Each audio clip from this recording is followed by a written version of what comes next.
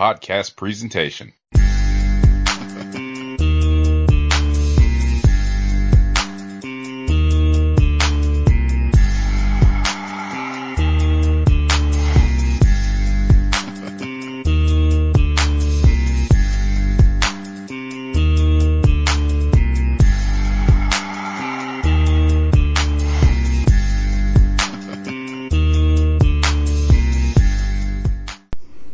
Hey, what's up, everybody? I know we had like a wild week. So, this episode, I want to actually talk to an author, a Black author. Her name is Aya De Leon, and she has this new book out called Side Chick Nation, and like it's part of like this feminist heist,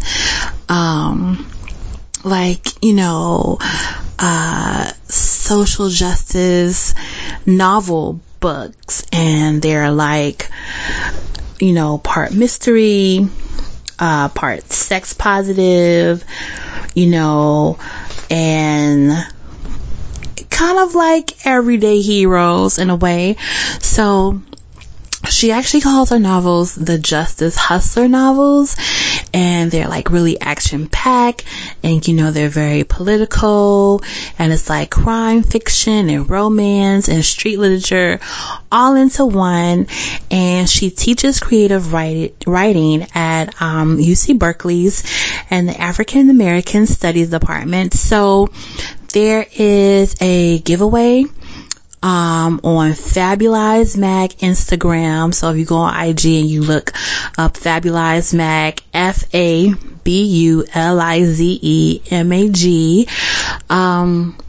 depends on when you hear this, it might be over, but you can still try to, if you get a book or not.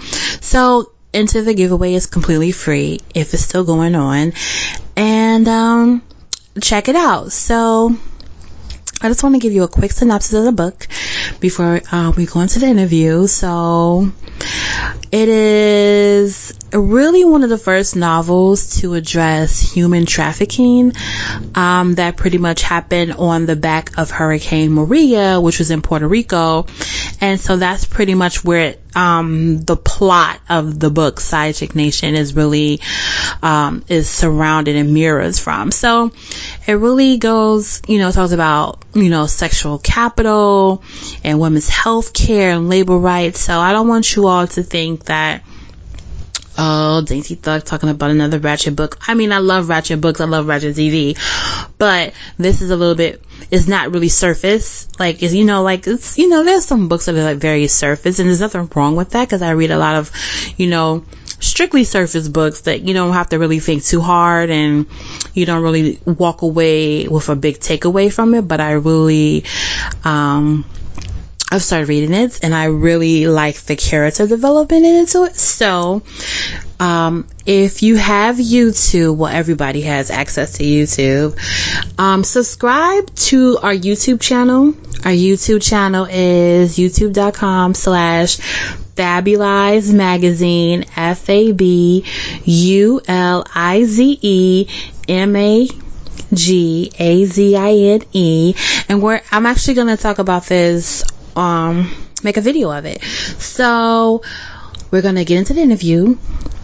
You can follow her online. Well, you'll get to not talk to her, but you'll get to meet her and listen to everything we talked about, and let me know what your thoughts are. So you can always find me online at daintythug.rocks.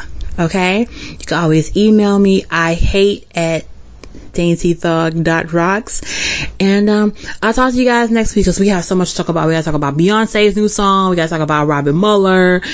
Just a lot of stuff that's going on in the media. So, but here's a feel good. So get a glass of wine, relax, release, and get into the Side Chick Nation. Alright? Because we're going to have a discussion about Side Chick Nation. Yeah. Now, I want you to introduce yourself and tell us who you are, and, how long you've been writing, where you from, where you living at now. All right, I'd be glad to. My name is Aya De Leon. I am an author out of the Oakland Bay Area. I am currently the author of 4 novels in the Justice Hustlers series that's published by Kensington Books. And I call them feminist heist novels, but they fit in a lot of different categories: urban fiction, romantic suspense, crime fiction, women's fiction, chick lit, romance. And I really wanted to write a series that had women of color, particularly women of the African diaspora, in the center of it. That was entertaining, but also really political. And the one thing I'll say is before I started writing fiction, the first of these books was published in 2016, I had like a 15-year career as a spoken word artist, and I did some hip-hop, and particularly hip-hop theater. So I, did a lot of social commentary in those more performance genres, and now I'm taking that career twist to be writing mostly fiction. Okay. Tell us, what is, Justice Hustler? Like, what does that mean? Well, when I started writing the series, I wanted to write a sort of a Robin Hood, but with a woman of color. And so the first book in the series, Uptown Thief, is about a Puerto Rican woman, Marisol Rivera, who is running a clinic, a health clinic for women in the hood in New York. And, I think those of us who have worked at nonprofits, it's always about where are we going to get this money from. And I know having worked at nonprofits, there would be this moment where we'd be like, oh, we need to just rob a bank, and people would laugh about it. But this book is sort of that fantasy come to life, where this group of women who are providing services to their community, they come across this opportunity to heist a corrupt group of corporate CEOs who are involved in a sex trafficking scandal. And they have the ability, they have some certain illegal skills that they're able to use, and they begin heisting these guys. And then it leads to this sort of big heist that, could change everything for them. And that's sort of the core heist plot of Uptown Thief. And then when Kensington Books bought it, they wanted a series, and I had ideas for other books. So now I'm 4 books in: Uptown Thief, The Boss, The Accidental Mistress, and then this year's book, Side Chick Nation. So are you, pumping out books, every year? How is the series? Okay. Okay, this series I am, out, and it's a little bit crazy. It's a little crazy. How long does it take you to write a book?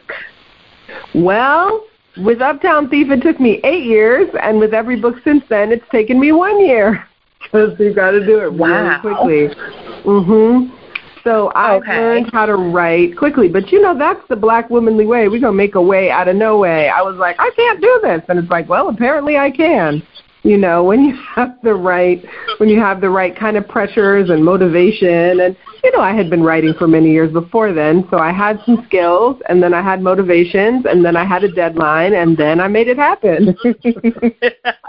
I know that's right. Okay, now, from just, judging a book off this cover, we've seen titles that are similar to it that sometimes are just really surface level. It doesn't really, get deep into a real plot that you have to think about. But the location that you have, without giving too much away, between Puerto Rico and the United States is kind of like a plot twist in a way, because as the politics, especially the current politics, how it relates to Puerto Rico and the United States. Can you tell us why you chose that specifically and how that relates to the characters in your book?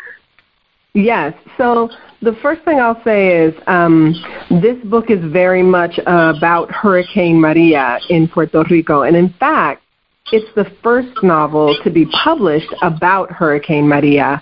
And so the title Side Chick Nation, it works on two different levels. One, the young woman who is the protagonist of the book, the way that she's been living earlier in her life, the way that she was living not through her own choice because she was pimped as a teen. And then when she gets out of that, she finds herself, having a boyfriend who's married, and then having a sugar daddy, and then having a series of sugar daddies. So there's a way that she has settled in to this sort of side chick situation where she's gotten comfortable. And, so part of what the book is about is her re-examining those choices and that setup.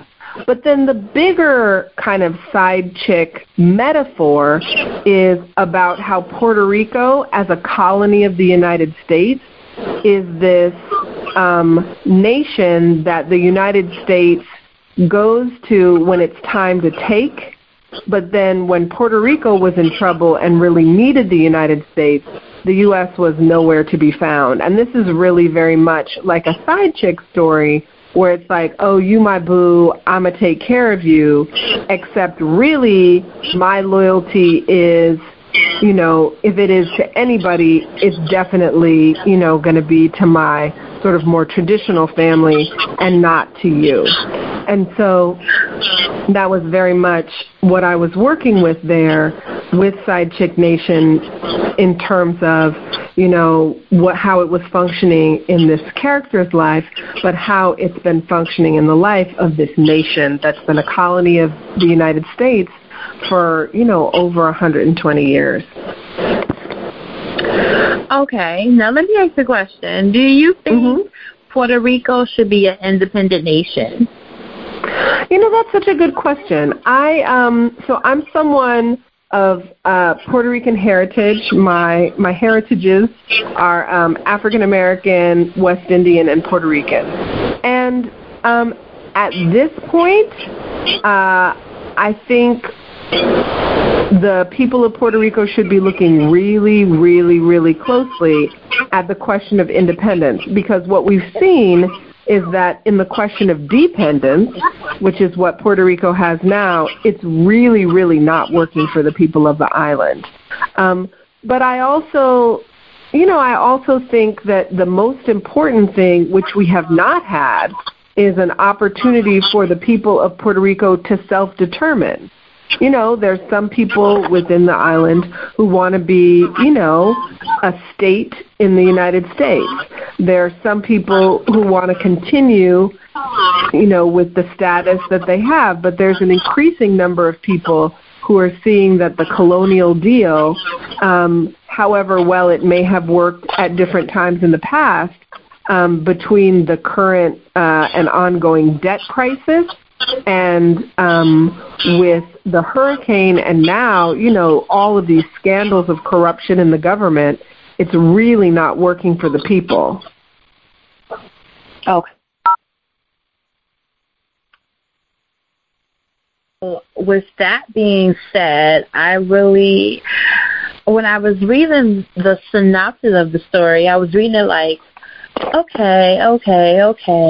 And then, I had to reread once I got to how it went from, here's this woman that's in the Caribbean, and she got these sugar daddies, and then all of a sudden she turns into, a planeteer, and she's, really trying to work and fight, all these, environmental issues. That's right. How did you sway that in? Well, I think that's part of what, happens, and I think part of what's happening for people of color all around the world on this issue of climate and climate change, for us as people of color, particularly people of color within the United States, the environmental movement has been perceived as very white, and the parts of the environmental movement maybe that we've seen or that has gotten a lot of press has been pretty white. But the truth is that people of color all around the world are fighting for land and water rights and resources, and are fighting corporations who want to extract resources from their soil. That those are fighting to keep corporations from dumping toxins on their land, in our neighborhoods, by our schools, in indigenous people's water. And so all of these fights have been going on. Although they're not, like Standing Rock, for example, was much more visible than some of these other fights. But these fights are ongoing, where indigenous people and people of color and people of the Global South have been fighting. Now, this particular character, Dulce, she's been living in the hood. She's had a lot of hard things happening to her, and she's just been in survival mode. Like, she has not been somebody with a lot of time to sit back and contemplate concerns about climate in the future. But when she finds herself in the middle of Hurricane Maria, her immediate survival becomes linked to these issues of climate, and the immediate survival of everyone around her becomes immediately linked to these issues of climate. So it completely changes her perspective and shifts her consciousness about climate. And so that's part of, what I was hoping to do with the book. I don't want it to take some disaster for all of us as people of color in the United States to begin to wrap our minds around these climate issues are coming for us, not just people on the Gulf Coast, not just people in the Caribbean, but one way or another, it's coming for all of our communities. And we need to join the movements all around the world that are fighting to really change the ways that we handle our business, because, we're looking at the possibility of the extinction of our species, and that is a pretty immediate concern.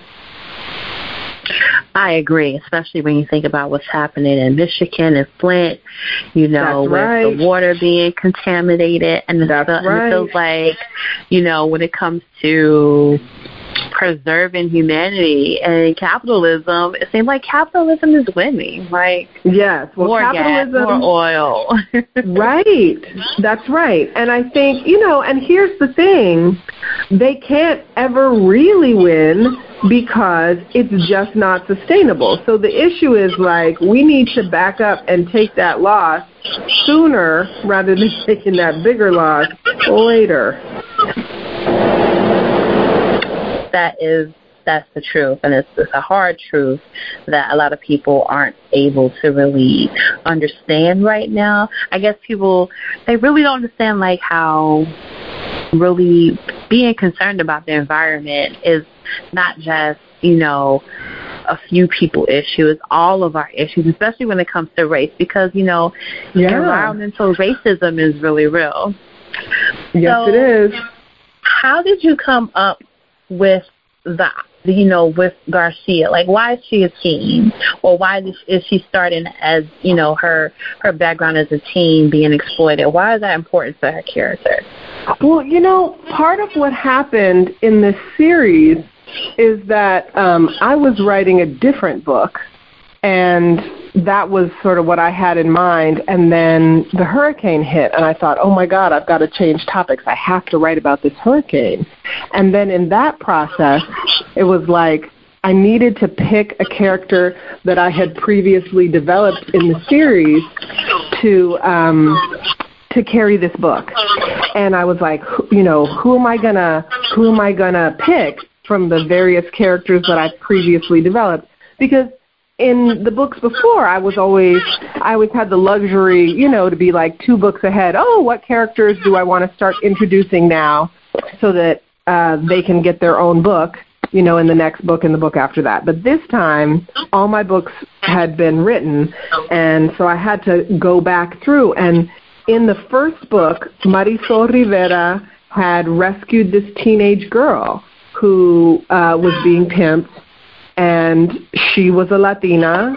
And she, in the end of the book, there was, she had kind of been rescued, had been taken care of, and I thought, oh, she's the perfect character, and so what I had to do in the beginning of Side Chick Nation was unrescue her. I had to come up with, a way for her to get out of a safe and comfortable situation and get into some kind of mess. But, if there's one thing that we know, it's that those of us who are trauma survivors who, have had really hard things happen to us and have been living in a sort of a heightened sense of fighting for survival, sometimes we can sabotage good situations and get ourselves into drama. And so it was not difficult to pick up this character and imagine her sabotaging not one, but two good situations, and even kind of sabotaging a third to get herself into a mess. And so, as the book opens, she is living illegally in a storage unit in Puerto Rico, trying to just ride out this second hurricane.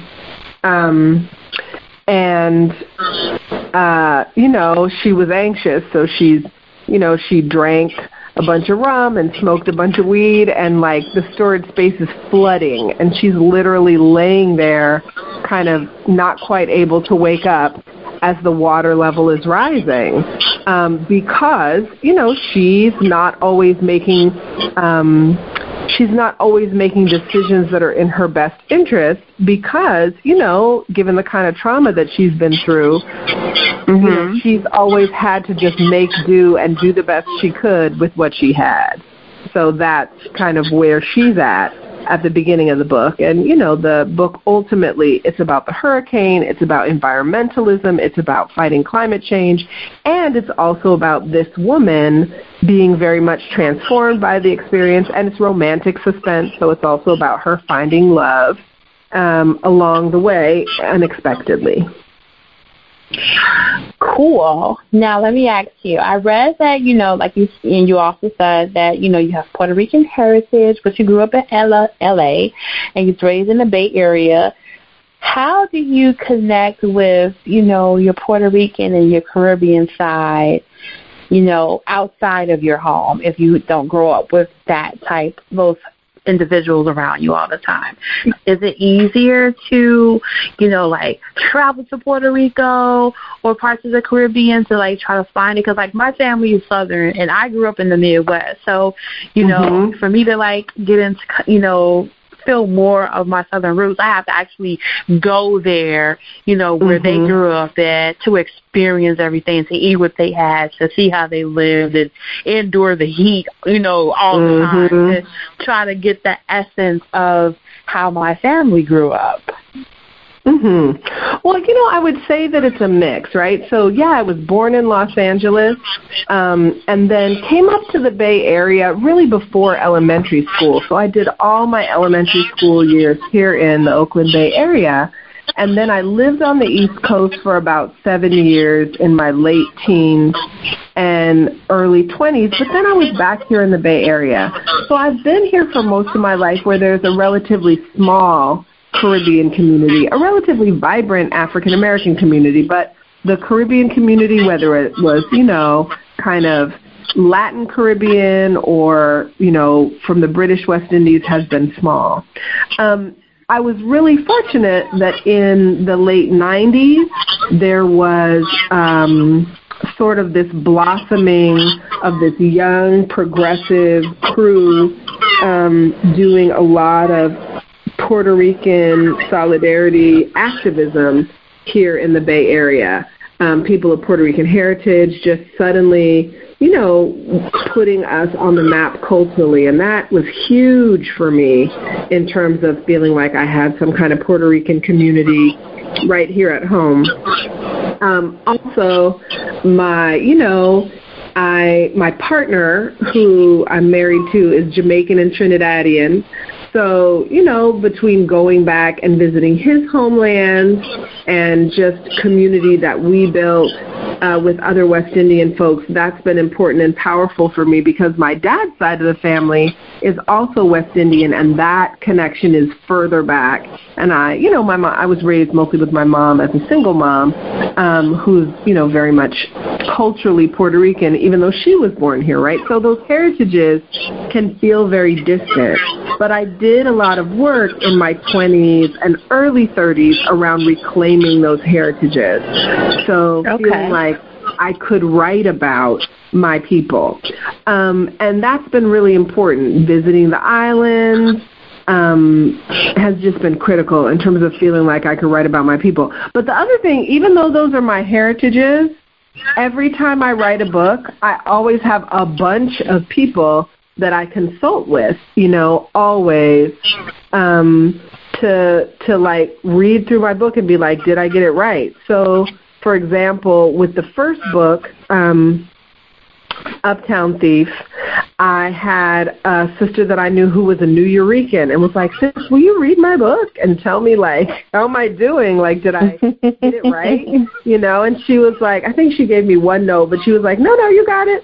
And then with this most recent book, I had a woman who was a hurricane survivor and asked, and she was a what's called a sensitivity reader. So, like, I paid her a particular amount of money to, like, read through those parts of my book and tell me, like, does this land right? Like, does this capture the flavor of, what the reality was for people in that really bitter time?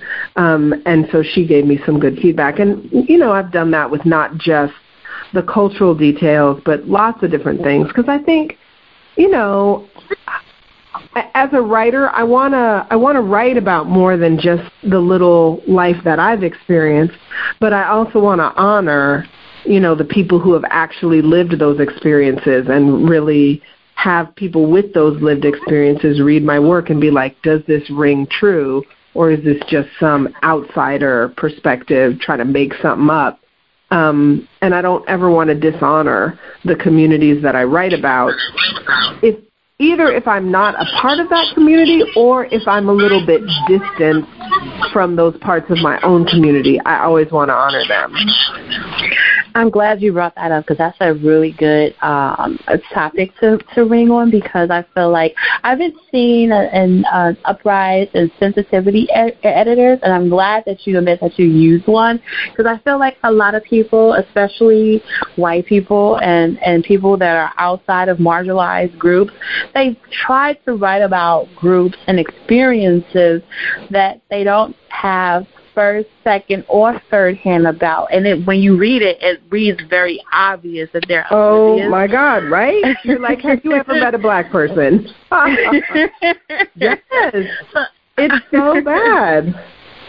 It's very bad. So I'm glad that you really highlighted that you use a sensitivity editor. Yeah. And I talk about it in, kind of author's context, and I'll say to people like, I could get away without doing it, right? Because it's, I could be defensive. Well, this is where I am Puerto Rican, and even with my African American book, the second book in the series. So each book in the series follows a different woman, and the women have different parts of my heritage, right? So the first book is Puerto Rican, the second book is African American, and the third book is West Indian. So the second book, it's African American. Like, I've been black in the United States my whole life, right? And have a real kind of diverse set of experiences and know a lot of different black people. But guess what? This young woman is black from Chicago, and I am not from Chicago, and I haven't even spent a lot of time in Chicago. Now, Chicago black culture is very strong, but I still found somebody who was a sister from Chicago and paid her a little bit of money to be like, girl, did I get the details right? And she, like, overall, I did fine. But what was great was she was like, instead of just saying you're from the South Side, you should say you're from a particular, people would say they're from a particular neighborhood within the South Side. And from what you've described, this sounds like such and such neighborhood. And then there was like a funeral, and she's, oh, and it would be at this funeral home, right? And just those details that show that you respect a community and you respect a place. So that was powerful for me to have that kind of as part of the story. And the same thing with the West Indian book. Like, my people are from St. Kitts and Nevis, but that is 4 generations ago. And also St. Kitts and Nevis are so small, it didn't really make sense to set it there. I set it in Trinidad, and I've never visited St. Kitts and Nevis, but I visited Trinidad, right? So I set it in Trinidad because it made more sense in general, and I also felt like I could write more authoritatively about the place. I didn't set the whole thing there, but when the character goes home, she goes home to Trinidad. And so, and I wanted to make sure I got my Trini language right. So I hollered at my sister whose auntie was Trini and was like, hey, will you check out my vocabulary? Like, how'd I do? Right? And so, this is just the way, I feel like this is the way, when you really respect a community and you want to write about a community that you respect, you want to check with the people and make sure that you're not disrespecting them. It just seems simple to me. Okay. Now, I want to ask you, is Side Chick Nation your last Justice Hustler book? It is not. So next year, I don't have a Justice Hustlers book coming out. I have my first spy book coming out, which I'm actually also really excited about. And it's about the FBI infiltration of an eco-racial justice organization in the African-American community. So it has to do with really kind of the legacy of COINTELPRO and the legacy of domestic spying on black organizations, plus sort of the recent, FBI going after organizations like Black Lives Matter, while these white supremacist terrorists are just wilding out and not getting the same kind of scrutiny and surveillance. So it also kind of speaks to that. But there is a 5th Justice Hustlers book, and it's basically the book that I was working on when I put it aside to write Side Chick Nation as the 4th Justice Hustlers book. And that book, it doesn't have a title yet, but one of the things when you're writing heist novels, if you are writing about a crew of criminals, a crew of thieves, then you can write 1,000 heist novels because that's what they do for a living. It's like, we're going out, we're going to steal something, we found who we want to rob, we're going to do it. But if you're not writing about a crew of thieves, then people have to sort of stumble upon a situation where they end up stealing something. And, if you have these people who end up sort of stumbling upon this to steal and stumbling upon that to steal, at some point it just becomes silly. It's like nobody just keeps stumbling upon all these things to steal. So and also if you're Robin Hood, and you are... and you've saved the clinic, you've saved this, you've saved that. It starts to get silly. So I ran out of ideas, but then I came up with the idea of a jailbreak heist, and I love the idea of people having, because a jailbreak is basically like a theft. It's just like you're stealing a person from a jail instead of stealing money from a safe. So I was like, ooh, yes, a jailbreak, that'd be good. So I have this jailbreak heist idea in my mind, and that's going to be the last Justice Hustlers book, I think. Then after that, what's next for you? What other genres do you want to tackle, if you do want to tackle other genres? Well, like I said, there's the spy book, but the other thing that I've been working on is a young adult series, which is like a teen girl spy series with Black and Latina girls, and I'm excited about that as well. Those are sort of works in progress. Young adult is really on the rise in the past couple years, like not even just amongst teens, but, new adults and even older people. Like, they're really into young adults. Can you figure out, why people are really into young adults? Well, I love reading young adult fiction, and the thing that I like about it is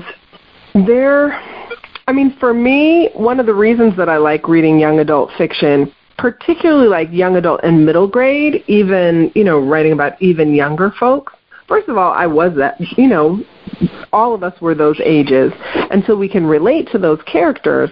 But for me also, a lot of times I listen at nighttime, like when I'm falling asleep, and in an adult novel, like anything can happen, things can just, any kind of horror can happen to these characters.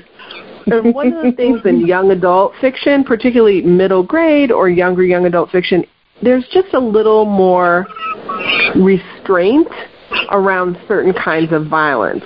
And so I find that some of the young adult books can really deliver all of sort of the plot complexities and twists and turns, while being something that doesn't get my adrenaline going too much at nighttime. So that's one of the things, that's really practical that draws me to young adult fiction. But also there are just some great writers, really, really good writers, great stories, fun characters, interesting ideas, and just a lot of really good, juicy stuff going on in young adult fiction. So I aspire to be part of that world. Okay, last question for all the listeners who are aspiring writers and novelists and, people who want to write young adult fiction or, even feminist heights as you're being coined as your books. What advice would you give them to write books? Great. Well, the first piece of advice I would give them is just yes. If you have ever thought, even fleetingly, that you want to write, then assume that it's true. Assume that you do.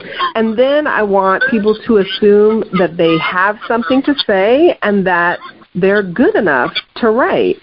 And then you have to get ready to roll up your sleeves and do a whole lot of work. You'll be writing and revising and writing and revising. And, it's great to start out with short stories or shorter books, but definitely if you're trying to write a novel, it's going to take a while. And so really kind of, I would say, get ready for a journey, right? It's not going to be a sprint. Writing a book is a marathon type situation. And also figure out how to build a support system around yourself. Writing is, on the one hand, a very solitary act, but really the people who succeed are often the people who have a really good support system. And that means people to encourage you to keep going when you get discouraged, people to look at your work and give you good feedback. And good feedback doesn't always mean it's good. Good feedback means, folks who will help you assess what's working well in your piece and how to strengthen it. But you never want people who are just negative and trying to tear you down, but you also don't want people who are just going to be like, yeah. And then you go and try and send it to an agent, and the agent's like, what? So you need people who will help you make your work better. And then eventually you probably need some professional folks in there to help you, whether you try and get traditionally published and you need a literary agent, or you want to self-publish and then you need a freelance editor to make sure that your book is tight and, like a designer to make your cover. But yeah, I think we live in such an exciting time because there are lots of different ways that we can get our stories out there. But the one thing, no matter what we do, is that there's no shortcut to putting in the work to have a quality book. So yeah, I think it's taken me decades really to go from the point of thinking I'd like to be a novelist to like, bam, I have books published.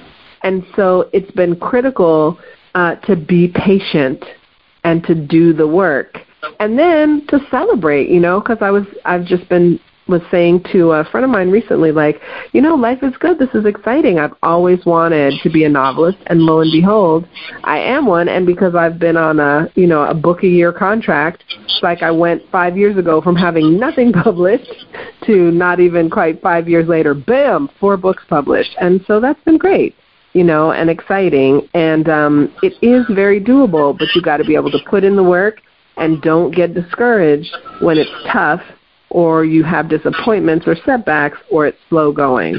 Every writer will tell you, there are times when it's tough, but you got to hang in there. That is great advice. Thank you so much. I really appreciate this. So Absolutely. For you all that are listening, this is going to be on our YouTube channel. There will be a link in the episode. You can go check it out. I'm going to be reading some of the book on YouTube. Excellent. So, I welcome all the feedback. So thank you for coming on Dainty Thug. I really appreciate it. And Thank you. Tell everybody where to find you. Oh, yes.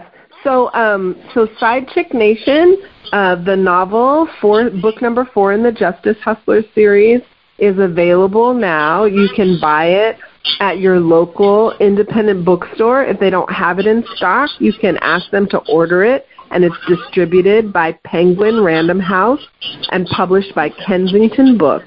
You can also get it online at sort of the usual suspects where people buy books online, but I encourage folks, especially to purchase online from IndieBound, INDIE Bound, or Powell's Books, and those are independent bookstores that also do mail order.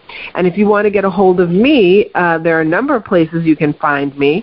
My website is ayadeleon.com. That's AYAD as in David, ELEON as in Nancy, ayadeleon.com.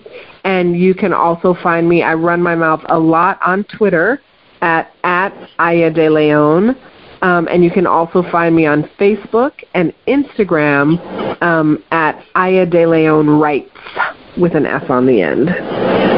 Yes, thank you so much. We appreciate you. Thank you. I am looking forward into finishing this book and talking about it all on social media. Awesome. All right. Well, thank you so much. Thanks, everyone, for listening and tuning in. And keep reading, keep writing. All right, peace. Good night, everybody. Peace.